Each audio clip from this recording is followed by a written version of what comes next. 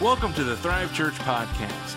Listen anytime you miss a service or want to hear a message again from our Sunday worship services and select special services. Lead Pastor Brian Bauer, as well as guest speakers, will bring messages that will help you encounter God, love people. Join us for a virtual service on Facebook Live at Encounter Thrive, or for those comfortable, we'd love to have you for our in-person services Sundays at 10. To learn about us, what we believe, how to connect, how to give, or how to find us, visit the all-new EncounterThrive.com. And now, here is our message. Well, thank you again for being here today. We're going to just wrap up today with a message. We've been in a series. We're talking about different prayers in the Bible that people prayed. And today I just, was already in the schedule. And these are the times you're like, God knows what he's doing. And the message today was about the Lord's Prayer. How many people know the Lord's Prayer? If you do, let's say it together quick. Can we? Our Father, who art in heaven, hallowed be thy name. Thy kingdom come, thy will be done, on earth as it is in heaven. Give us today our daily bread, and forgive us our trespasses, as we forgive those who've trespassed against us. And lead us not into temptation, but deliver us from evil. For thine is the kingdom, and the power, and the glory, forever. Amen. Jesus teaches us that there's this thing in the Bible called the Sermon on the Mount. It's Jesus' longest sermon. And in that moment, they say, hey, Jesus, how do we pray? And man, the best part, Jesus starts with, well, not like the religious people. They're full of hot air and they go on forever. It's as if God, when certain people prayed, even God's like, I get it. You've said what you're going to say. Let's move on.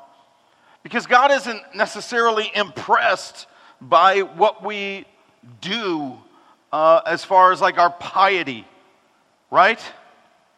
Some of us have been Creasters, right? That's the joke, the Christmas and Easter Christians, right? Like I go 2 days a year, sometimes, right? And then we're like we punch the card and we're good. And some of us are like, well, I'm there every week. And then you're like, well, you're just a better human being all around, aren't you, right? And that's the way we think. Like, well, I never go, so I guess I'm going to hell 3 times, right? And the truth is, none of the above is true. Because what saves us is not our action. What saves us is Jesus. See, we come to church because in that moment, he changes us more. We get to know him more. We get to know his people. Something happens in our lives. But Jesus starts with, I'm not really impressed by the religion. And if you really want to know how to talk to me, I'm going to tell you how to talk to me. And if there's one thing I believe Brittany knew, she knew that God loved her, and she came to know the love of the Lord. But more than that, I 100% believe she wanted everyone in this room to know that love too. Is there anybody in this room who Brittany invited you to church? Anybody? Jordan? Yeah. Anybody else? It's okay. Nobody's going to call you out. That's all right. Right? Why? Because she wanted people to know God was amazing. And Jesus teaches us this is how you can commune with God. You can be in relationship with him. The first thing right there, he says, Father who art in heaven. Father. He starts with Father. Do you know, in the Bible, most of the Old Testament, most of the Pharisees, those were the religious leaders of Jesus' day, they did not refer to God as Father very much. They felt it was irreverent. It was unholy to do that. It wasn't good. And almost every time Jesus goes to pray, he refers to God as Father. And at the end of his life, when he's hanging on the cross, he cries out to God and says, Abba! And the best translation of that is like, Daddy. That was wildly irreverent. You didn't talk about God that way. We don't understand that fully now because we don't get reverence anymore.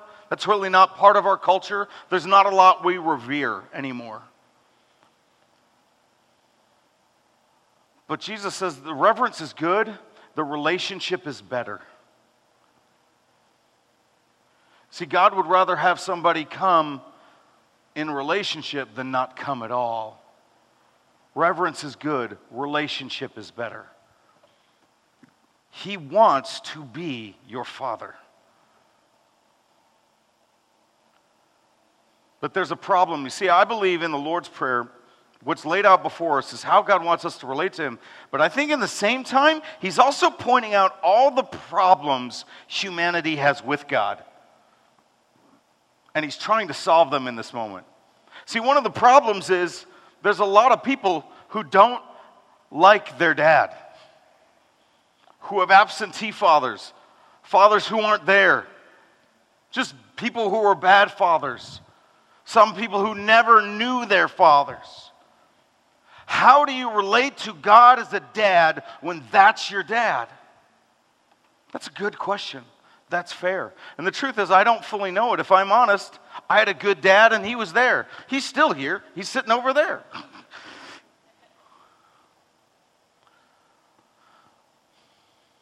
But he starts with, I'm your father. I made you. I formed you. You're not an accident. I love you. I have a purpose and a plan for you. That's where God starts with us. You know what he doesn't start with? He doesn't start with, you're bad and I kind of think I hate you. He doesn't start with that, does he? He doesn't start with, well, you're going to hell. Better fix that. He doesn't start with any of that, right? Does anybody want to start a relationship with somebody who's like, hi, how are you? Good, are you going to hell? I think I'm going to sit in a different train car today. Right? That's not a relationship. All of a sudden the relationship's over. God starts with relationship that says, I am your father and I made you. I have a plan for you. I love you. I am for you. I am on your side. You have a destiny.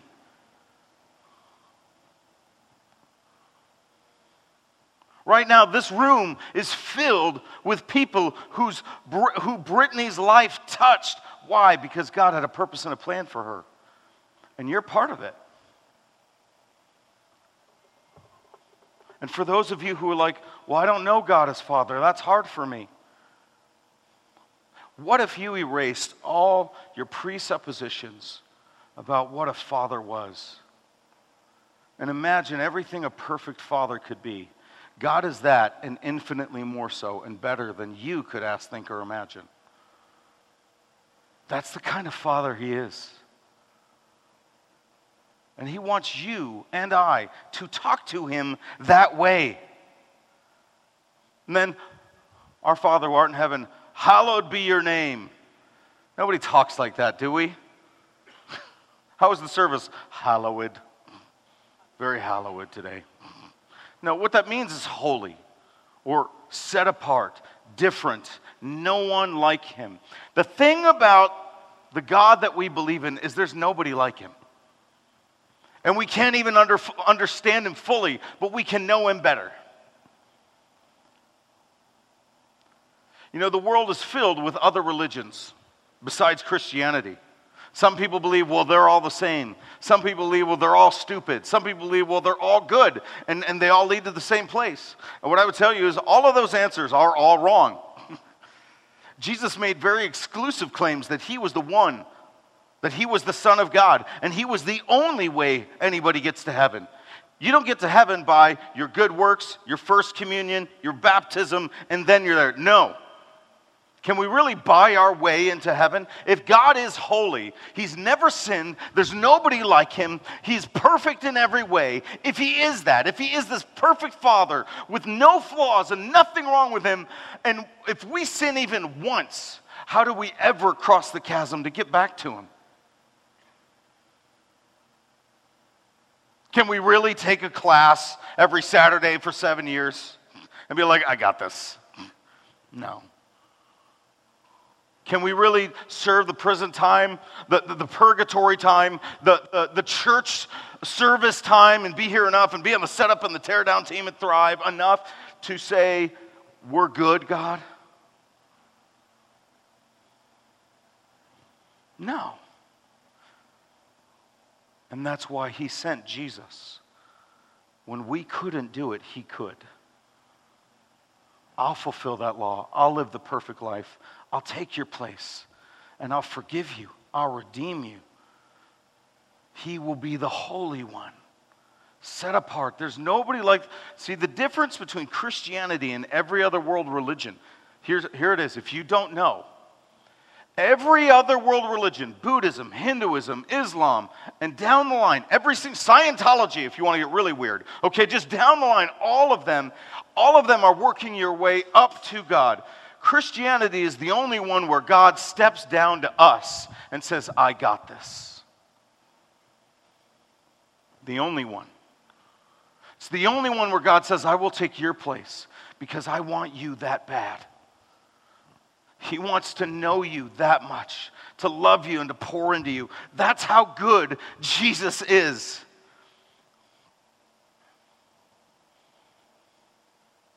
And one of the issues, again, that comes up, one of the problems with it is some would say, you can never fully know God. And I would tell you, if you think you fully know Him, you don't. That's religion. Like, I got God down, I know. Christianity and Jesus and communion and church on Sundays and blah, blah, blah. I get it. You might understand some systems, you might understand some church things, but you can't fully know God. If you think, I know God loves me, if that is our response to, I know God loves me, then you don't know the depths of His love for you. Because if you did, it would wreck you.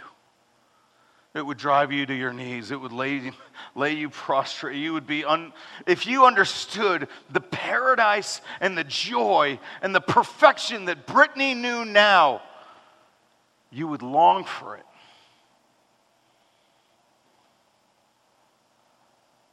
That's what holiness is. That's a God that's nothing like us. When you think you've gotten Him, you haven't even begun to understand Him. He's amazing. He's awe-inspiring. He's wonderful. This week, the night before I got the news about Brittany, that day it was my birthday, and my wife and I went out to dinner that night. Now, I really like a great steak. Like, that's my favorite meal of all meals. And you're like, I can see that. It's fair. And almost every year, and this year she's like, we can go anywhere you want. Man, every time, like, don't say that to me. That is like the thing you don't want. If you say that to me, almost every time it's like, guess, anybody can guess where I want to go? Texas, nope, higher. Gibson's Steakhouse. Anybody here ever went to Gibson's? Yeah, it's expensive. Take out a car payment for it, but it's amazing. And then we go like maybe once or twice a year to a meal like that. We feel guilty after, but we feel good during. And here's the weird thing. That day, that night, I was not in the mood for steak. And I know, we stopped, we prayed over me. Is something wrong? Is everything okay? I just wasn't. It was weird. And I was like, we're going to go to this restaurant, and it was Bonefish in Orland, which there's almost never a day I'm like, you know what I'd like? Fish. That never happens. But this day was like, I think we'll do that. And we went. And as soon as the waitress comes to the table, I hear the Holy Spirit in my heart say, I have a word for her. We have something for her. We're going to pray over her. Sure enough, for the second or third time she came up, the Holy Spirit spoke to me. I spoke to her. I said, I believe God wants me to share something with you, that your heart has recently been broken. You've been devastated in your life, and that God sees you. He still has a plan, and He will not leave you. Her name was Jade, and she began to ugly cry at our table. And she told us how she just moved and how she's devastated and a lot of things in her life aren't going right, and she's having to live with people she didn't fully want to live with. And we were able to pray with Jade and point to her. And this story is not about how awesome I am. No, what I'm saying is God knows what He's doing. He has things lined up. And even when it seems like God has failed, I promise you He hasn't. There's nobody like Him, and He knows what He's doing.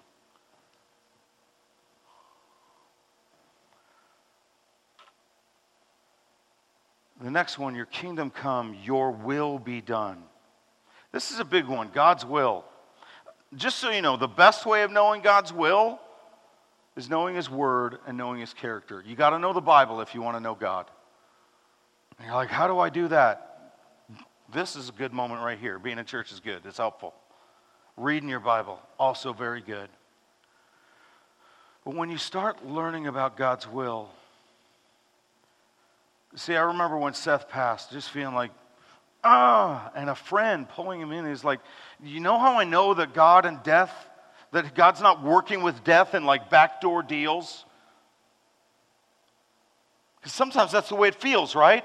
Like, did you set this up, God? No, I can go back to the Bible, and I can go all the way back to Genesis. In the beginning, when Adam and Eve sinned, and they broke God's heart, and sin and death entered the world, in that moment, it all changed. See, that was never God's plan. But God's will still be done. See, the day Jesus died, the devil thought he won. That wasn't over. Sunday was coming. Hope was still here and on the horizon. Good things were still ahead, and God was still good when the world isn't. See, everything that happens here, we think is somehow, and that's a good trick of the enemy, right? Anybody here ever seen years ago a movie called The Usual Suspects? It's a great line in that movie. The greatest trick the devil ever pulled was convincing the world he didn't exist. And if the devil doesn't exist, then you got to blame God for all the problems, or somebody else. But there's other things in play. But the best part is, even though the devil sometimes seemingly wins, God's will always win. And we cry out for that. God, let your will be done. Do what you want. Not even what I want, what you want. Sometimes we ask, is God in control? And I would say yes. But it's not that simple, because God in being in control doesn't mean causality. God has allowed choice in this world. And we have all, including me, chosen sin at times. Now, very few of us choose to live a bad life and things like that. But the truth is, none of us are getting out alive. Not one. I don't know one either. And you say, that's not fair. Agreed. I totally agree with you. But the best part is, because of Jesus, His will is still being done. And the moment any one of us who said yes to Jesus in our hearts, the moment our eyes close for the last time, they open to the presence of the Savior. Instantly. There's no waiting. There's no foyer. Instantly in His presence. The Bible tells us that. Man, that is awesome news. The next part, give us this day our daily bread. Some of us are anti-carb, so we don't like that verse. Like, no, I'm gluten-free, so maybe God could give me something else. Perhaps a wafer that's gluten-free, which we have today when we take communion. We understand, but give us, what Jesus is really telling us is, I'm going to give you everything you need to sustain you for as long as there's breath in your lungs. Man, those first days, those first few weeks after Seth passed, I mean, it feels like you wake up to a nightmare and you're living in it, and you can't wait for it to stop. Like, you keep thinking it'll stop, it'll stop, it'll stop. And you don't. It's not stopping. How do you make it? Daily bread. If you are here right now in this moment breathing, and you got through the first day you heard the news, and the next day, and the next, and it got you to this moment, that is God's sustaining power over your life, because He has a purpose and a plan for you, and for you, He's not done. That is daily bread. That's it, saying, God, just get me through. Just get me this far. And I promise you this, if God has brought you this far, it is not to leave you here. He is a good God. When the world isn't, He is. See, unfortunately, we govern our view of God based on what happens in this world. But He is holy. He's outside of this thing. He's working in it, but He's not of it. He's separate. He's different, and He's good. So when nothing is good, He is. When nothing is right in the world, He's still right. That's the best part of it. He is amazing when everything is awful.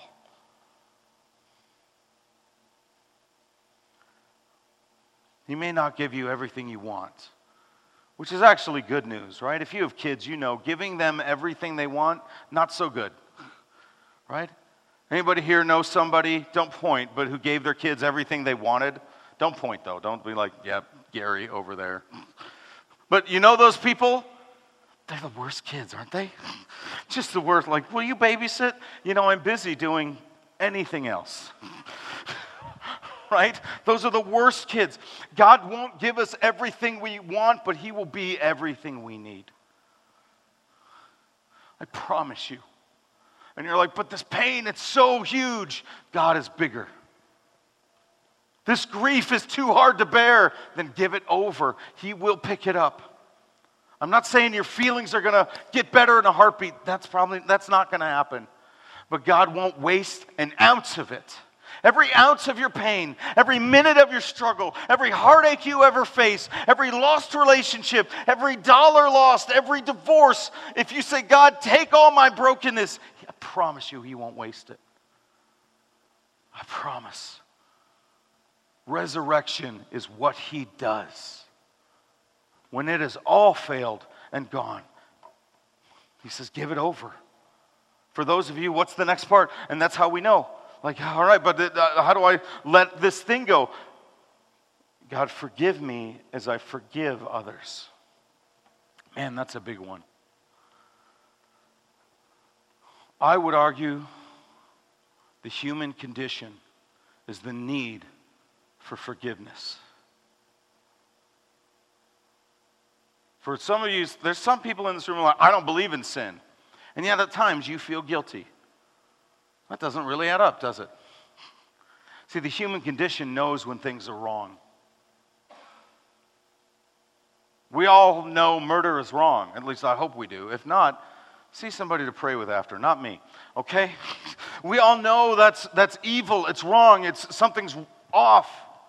When there's injustice, we say it's wrong. Why? Because we are sinners in need of a Savior. That's the need for God. Forgive me. Make me right with you. What's the most amazing thing, though, is we want to and somehow sustain ourselves in this place of unforgiveness. We keep positioning ourselves. If you're a Christian, you say, well, God can't forgive me for this or that. Like, how did you come to faith again? And some of us won't come to faith because we won't forgive somebody else. Bitterness is like drinking a poison and expecting the other person to die. It's wrapping a rope around your neck and then giving them the other side. It's only hurting you. How many people have known somebody who's mad at somebody else? The other party doesn't even know they're mad at them anymore. I knew a guy, we worked at a church years ago named Glenn, and Glenn was a good guy in a lot of ways, but Glenn had one running issue in his life. He was in his 70s, and he was still fuming about something that happened 40 years before. He had worked at 3M, and basically, within the company, he claimed that he had invented the barricade in a police car between the back seat and the front seat, which is, if you're a cop, that's a really nice thing to have, isn't it? I would look forward as a cop to be like that. Yeah, I prefer that being there. But that somebody in the company stole his idea and wrecked him for it. And he lived with it. He talked about it on a regular basis. And you could tell there was just unforgiveness and bitterness in his life. It was killing him. It's amazing the hate we can get used to. Jesus can change it. See, forgiveness isn't saying what they did was right. Forgiveness is saying, God, I give justice over to you. You're better at it than me. Forgiveness is saying, God, I know I've wronged you. I know I've wronged other people. I know I've wronged myself. But I believe in your resurrection power, that you can make me right in all the ways I'm wrong. That's what forgiveness does. Lead us not into temptation, but deliver us from evil. Here's the problem with this. Evil does abound. This world is broken. If you're here today, you know that. Anybody who says, no, the world is just what it is. It's just a place. No, in a moment like this, we all know something is wrong. And what is wrong? The sin problem in this world. And we have all tasted of it. We've all taken it into our hearts. We've all said yes to it. And it's hurt every last one of us. But there's great news. He came to rescue us. He came to save you. He came to redeem you. And some of us are resistant, like, well, I don't like the church's rules on this, and I don't. Man, stop making this about church or about me or about Thrive or about what you've been through. It's about Jesus coming for you and knowing your name and coming into our hearts and lives. And us saying, yeah, Jesus, please come in. I can't do this alone. The only real choice we have in life is whom will you serve? Ourselves or Jesus? Every choice we make flows out of that one choice. Every single one.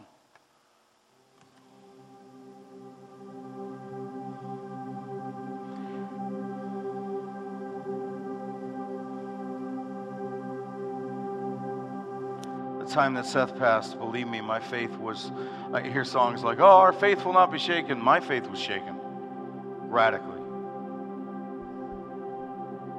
Moments like this, not as much now because of what I've been through. If you're like, my faith is shaken, I don't have much right now, that's okay. But let me ask you the question I felt the Lord posed to me in that time. Me rejecting or receiving God in this moment will not change a thing as far as the circumstance. And I just realized, would I rather go through this with Him or without Him?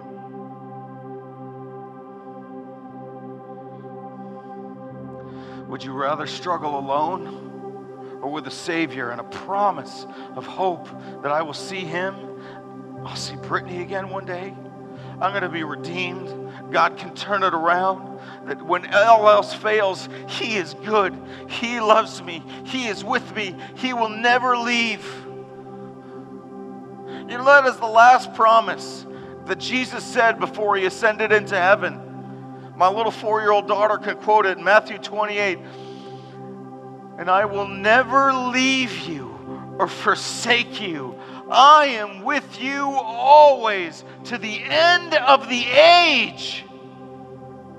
Till there are no more things or planets. Every day, right? The news is a disgrace now. We've got to go meatless. Which is horrible. We've got to go green and everything. We've got to give to that country and stand against this country and live for that cause and not for that cause. And it changes on a dime. It is chronic. And anybody else feeling like something isn't right. It feels more broken than it's ever been. But there's also more hope than there's ever been. And that hope's name is Jesus Christ. It's not Pastor Brian, it's not Thrive Church. That's not what Brittany found here. She found Jesus. And He is real. He is in this room here right now. And if you don't know Him, He longs to know you. He knocks on the door of your heart. Saying, hey, let me in. Let me be your Savior.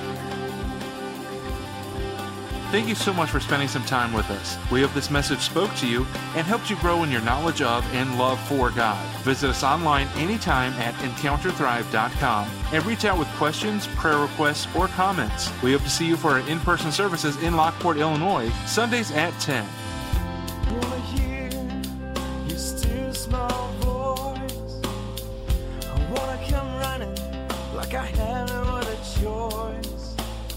I wanna find out all that you have for me. Reckless abandon, take hold of me. Won't you take